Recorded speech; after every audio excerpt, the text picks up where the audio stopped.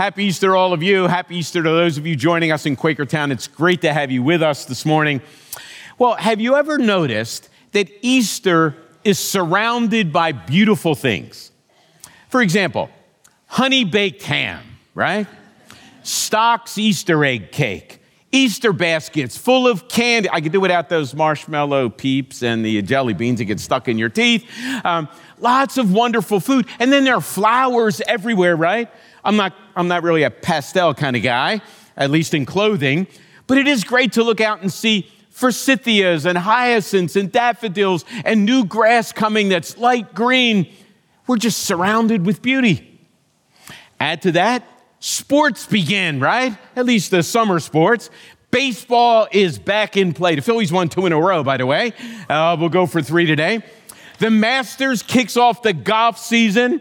Brooksy is way ahead. I'm probably going to win this thing today. But have you also noticed that even though Easter is surrounded with beautiful things, Easter also reminds us that most things are broken? Have you ever noticed? For example, do you watch the news and see broken things? Natural disasters, tornadoes whipping through large portions of the country, murder, violence, hatred, racism, people standing against each other in a polarized way. Easter's surrounded by beauty, and Easter reminds us that almost everything's broken. But sometimes the most painful thing about the brokenness that we are reminded of is it reminds us that the real brokenness is inside, isn't it? The brokenness on the outside reminds us that we're broken on the inside. Every one of us in this room knows something about broken relationship, broken hearts, broken promises, broken dreams. Easter's surrounded by beauty, but it reminds us of brokenness.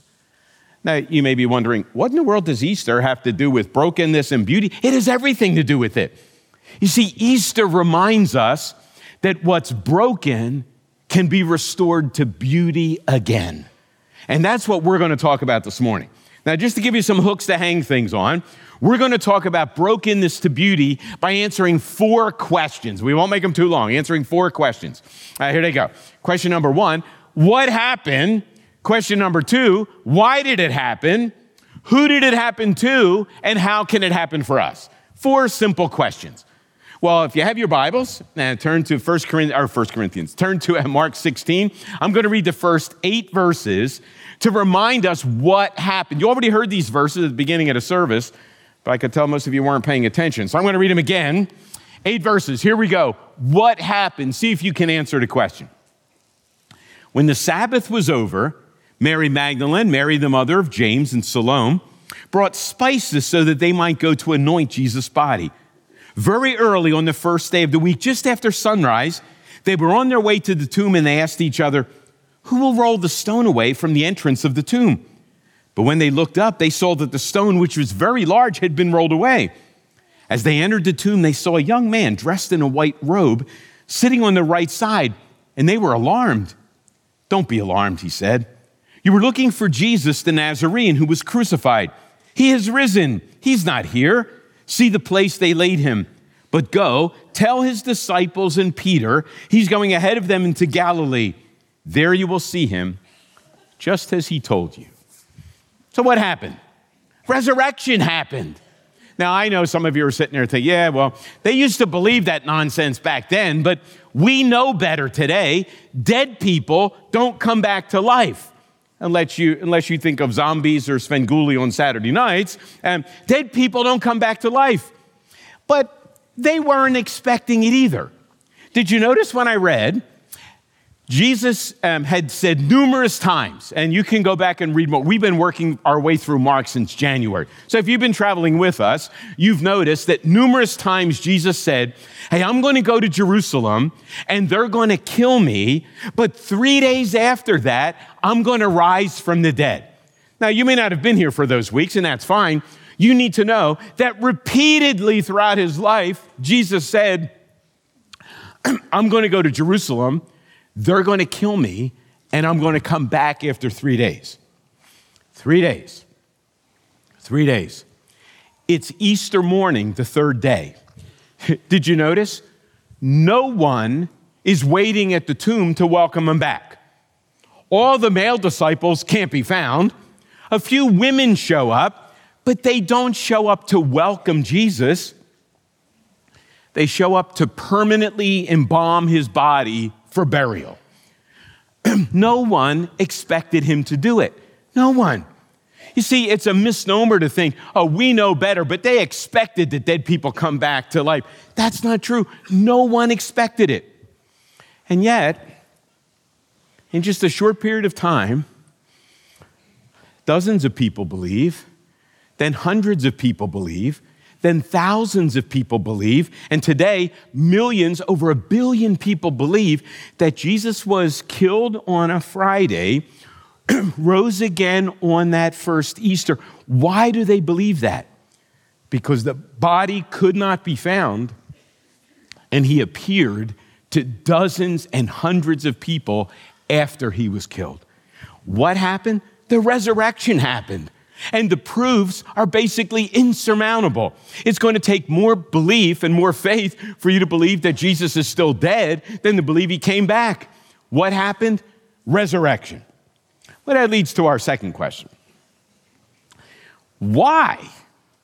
Well, you have to understand that the why of Jesus' resurrection really takes us back to his death, because in order to have a resurrection, you have to have a death. And so Jesus was killed on a Friday, rose again on Sunday. Well, why did Jesus die? Did you ever think about that? In our day, most people kind of respect Jesus, and they say things like this: oh, he was a good teacher. He really loved people. He performed miracles. He healed people. That was true in Jesus' day too. People respected him. People honored him. Well, why did he die? He didn't die of natural causes. He didn't die of a heart attack, didn't have cancer, didn't have diabetes. Then he didn't die of some kind of ailment. Jesus was executed. He was killed. Why, if somebody is respected and honored, kind of lifted up and admired as a healer, miracle worker, great teacher, why would they kill him? It wasn't for what he did. It was for what he claimed. You see, he claimed to be the king, and Rome already had instituted a king, and if you have a king, and Rome's kind of the authority behind it, and you claim to be a king, you got a little bit of a problem. Not only that, Jesus claimed to be the Savior promised by the Old Testament prophets, but he wasn't lining up with the expectation of the Jewish leaders, and so he's got a problem with the Jewish leaders, he's got a problem with the Roman authorities, and we've got a problem. But in the verses that we read in Mark, we discover the reason that Jesus died. So here's one that I read earlier. Let me read it to you again. If you put it up there, I'll read it to you. It's coming. Well, I'll tell you what it says. There it is. But go, tell his disciples and Peter, he's going ahead of you into Galilee. There you will see him just as he told you. Now, here's what you have to know. The angel appears to the women at the tomb and says, go tell his disciples and Peter, Jesus is going ahead of them into Galilee. He's going to meet you there. Notice he did not say, tell that group of spineless, no backburn, backstabbing, terrible guys that wait till I see them again, I'm going to get them. He didn't say that. What's he say? I'll paraphrase. Tell my followers that even though they turned their backs on me, and even though they denied me and ran away, you tell them I welcome them back, because Easter and Good Friday mean forgiveness is possible. And you know what the story is there? Grace. But do you want to see grace with a capital G, not just a small g? It's in two little words in that verse that you may have missed. Here it is. And Peter, right?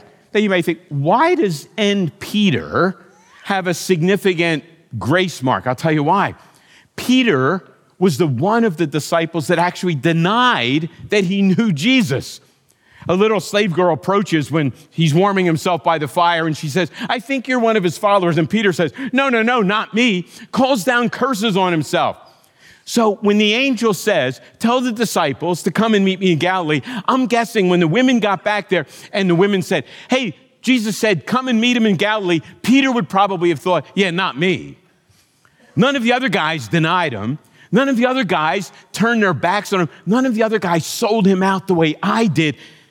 And yet, the angel specifically says, tell the disciples and Peter that I want to meet them in Galilee. Forgiveness is possible. My death and resurrection make forgiveness possible. Now, how does the resurrection and the death of Christ go together? Let me explain it like this. How many of you, I'm going to test how old you are. How many of you remember when you used to pay cash for gas? You remember that? You can't do it now. You can't carry that much cash with you, right? So here's how it works, though. I pull up to Wawa, right? And I've timed this thing perfectly. I put my card in, turn around, open my gas tank, unscrew the cap, put it there. And when I turn around, many times the machine will stay still processing. And I stand there, and after a little while, I get nervous.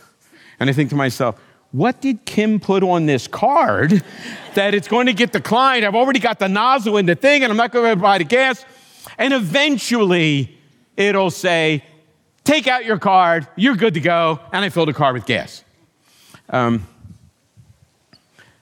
Good Friday, Christ's crucifixion, is when the debt was paid, and resurrection morning was when the pump says, approved. You see, the resurrection is God approves of the payment that Jesus made. Payment was made on Friday. The approval comes on Sunday. They go together. So why did Jesus die? Jesus died to make forgiveness possible. But not just forgiveness possible. Access is also available. Now, I want to read one verse from Mark 15, the chapter before. Now, this is right at the cross, right? Jesus just breathed his last, and here's what we read, the last part of what's up there.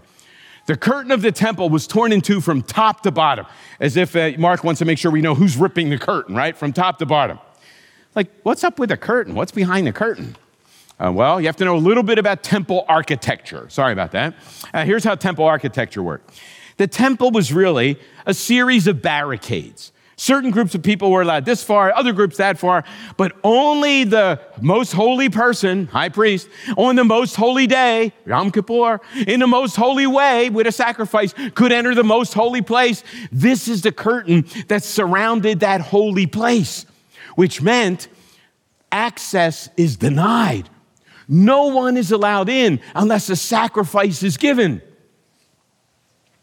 But what happens when Jesus dies?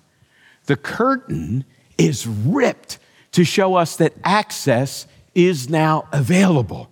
So what does Easter mean? Forgiveness is possible. Access is available. That's the story of Easter. That's the story of Good Friday. That's the story where the pieces come together and fit together. And it's a grace deal from beginning to end. And you need to know, as an American, that grace thing doesn't sit too well with us. Because we've been trained ever since we're born that you only get what you pay for in this life, right? No free lunches for me. We train our little kids to be ladder climbers from the get-go, right? And we talk to our friends and say, oh, my child was potty trained by the time he was 6 months old. Mine was 2, right? And then we put their little hands on the first rung and we take them to nursery school, and the real competition of ladder climbing begins. My daughter's the best finger painter in the kindergarten. My son can run faster and do forward rolls better than anybody else. And then you go to school, you go to college, and we learn to climb a little better, right? And now you've got to get a good degree from a good school, and you go to the good school so you can get a good job, and you get a good job and you climb the ladder further. You need to make the most money. You need to climb the corporate ladder. And we use that terminology all the time. And here's what happens. We take that ladder climbing mentality, do it yourself, persevere, work hard. You're going to make it if you climb hard enough. And we take that mentality, slide it over into our spiritual lives, and we think that getting connected with God, forgiveness and accessibility come through climbing the ladder. And we think we've got to put our hands on this spiritual ladder, and we've got to start climbing. And we climb by doing good, and we climb by turning over a new leaf, and we go to a new program, and we go to more church events, and we say our prayers harder, and we read the Bible more, and we join more small groups, and we think in some way we're climbing the gospel is opposed to all that. The gospel says it's a grace deal. Jesus paid what we owed, and the approval comes on Easter morning.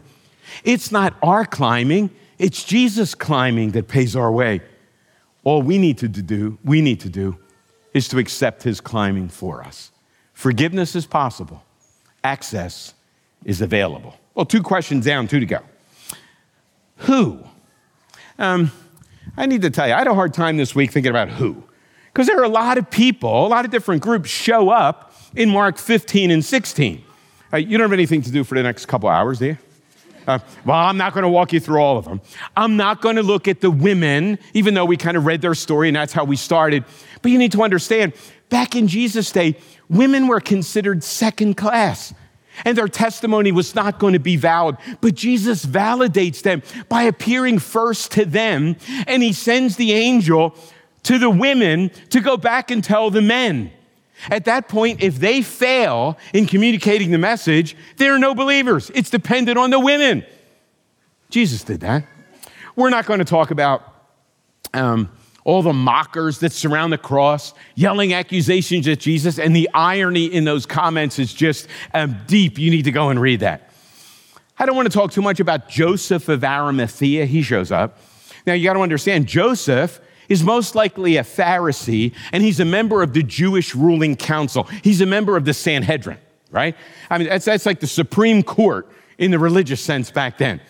Joseph puts his reputation and his life on the line. Remember, Jesus had just been executed by the Romans for claiming to be king, and he already had a king. Joseph now goes and asks Pilate for Jesus' body. If he's viewed as a sympathizer with this renegade who was just executed, not only his reputation within Judaism, but his life may be threatened. He takes the body and puts it in his tomb. We're not going to talk about him either. I do want to talk about the centurion. Now, you got to understand, this guy was a Roman.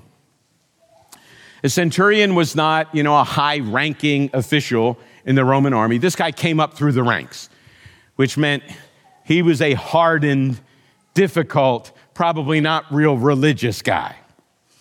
He's part of the execution crew. He's part of the crew that nails Jesus to the cross and watches him die. But that would have been nothing new to him. As a centurion, he probably had seen dozens of people die, many of them at the end of his own sword. He's not a softy. He's used to this. But notice what he says. When the centurion who stood in front of Jesus saw how he died. Now, listen to what the centurion says. Surely, this man was the Son of God.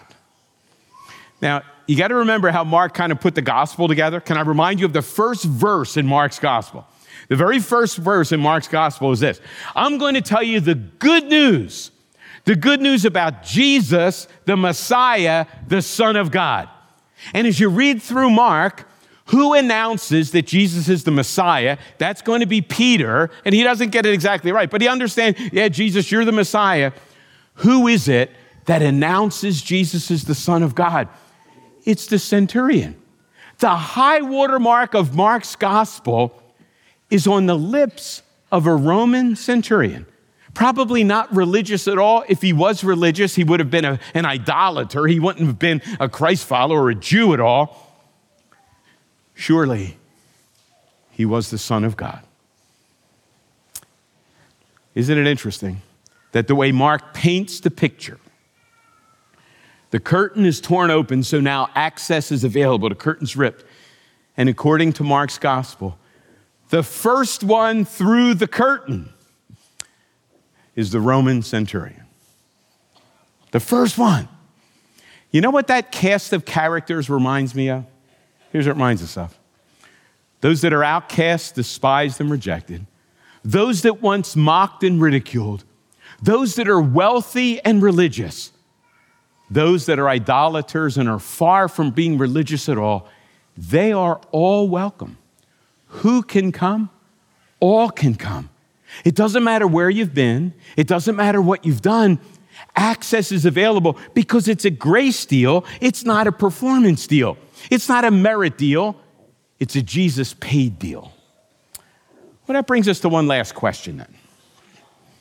How's that happen? How do you experience that forgiveness? How do you access that access? How does it work?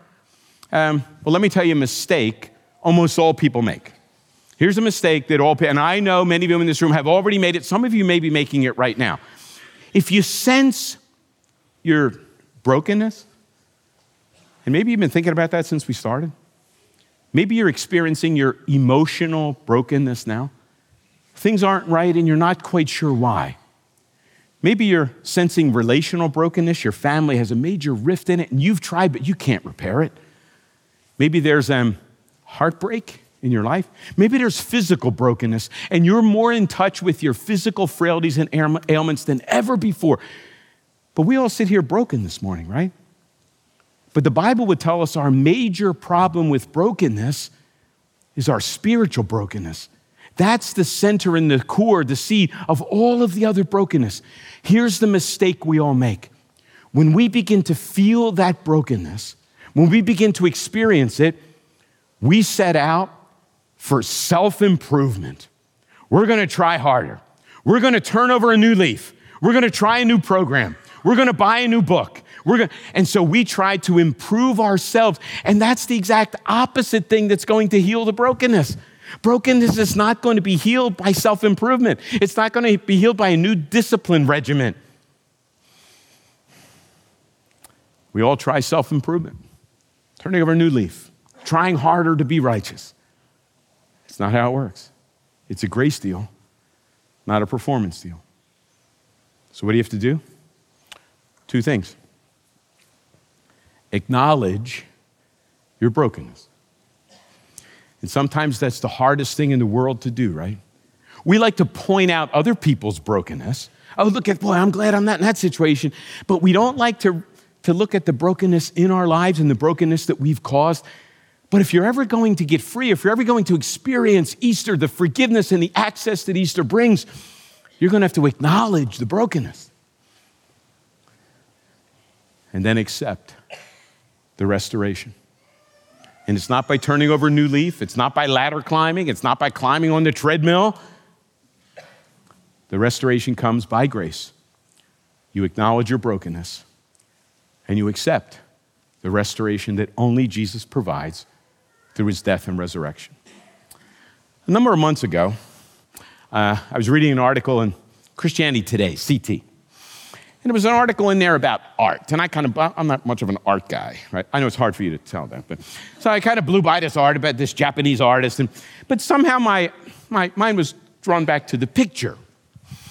And the artist was talking about the Japanese art form of kintsugi. Kintsugi. Are you familiar with kintsugi? Here's what kintsugi is. Kintsugi is a Japanese art form that's actually very expensive to purchase, right? Here's what happens. A piece of pottery, a piece of porcelain, a piece of something is broken, is shattered, either dropped on a table, thrown on the floor, it's broken. But that's not the end, that's only the beginning. Then the artist takes the pieces, the shards, the little pieces of the broken pottery and welds them, fuses them back together. But he or she fuses them back together with gold. And so there you see the last picture. Kintsugi, the final restored product, infinitely more valuable than the piece of porcelain that started the process. Can I tell you something? That's how the gospel works. The gospel works like this. Sin has brought about brokenness in this world out of the beauty that God made. Sin has brought brokenness in our lives, in our church, in our community, in our world. But the gospel's about the restoration business. And Jesus comes, and through his death and resurrection, he supplies the gold that allows forgiveness to be possible and access to be available. And as we acknowledge and accept, we can become much more valuable after the fact than the brokenness before the fact. That's the gospel, friends. That's available to you. Do you have the guts to admit your brokenness? To accept the gracious restoration that comes only through the gospel? All you have to do is talk to Jesus about that. That's what Good Friday, that's what Easter are all about. Let's pray. Father, we give you thanks, not just for the miracle of Easter, the miracle of the resurrection. We give thanks for the millions and millions of miracles that have happened because of Easter. The millions and millions of restorations that are in this world and hundreds in this room. Lord, we confess that sin has broken our lives, our families, our communities, and our world. But Father, the gospel is all about restoration. The gospel is about Jesus graciously restoring the pieces. But it's counterintuitive how that works. It's not by turning over a new leaf, not by trying harder, not by trying to a new improvement plan. It comes by admitting our brokenness, accepting the Good Friday and Easter gift from our Savior. If you've never done that, I can't think of a better time than this Easter morning to admit and accept. Jesus, thank you for all that you've done, for the restorations we see around us, and for those that are yet to come. We pray in your name. Amen.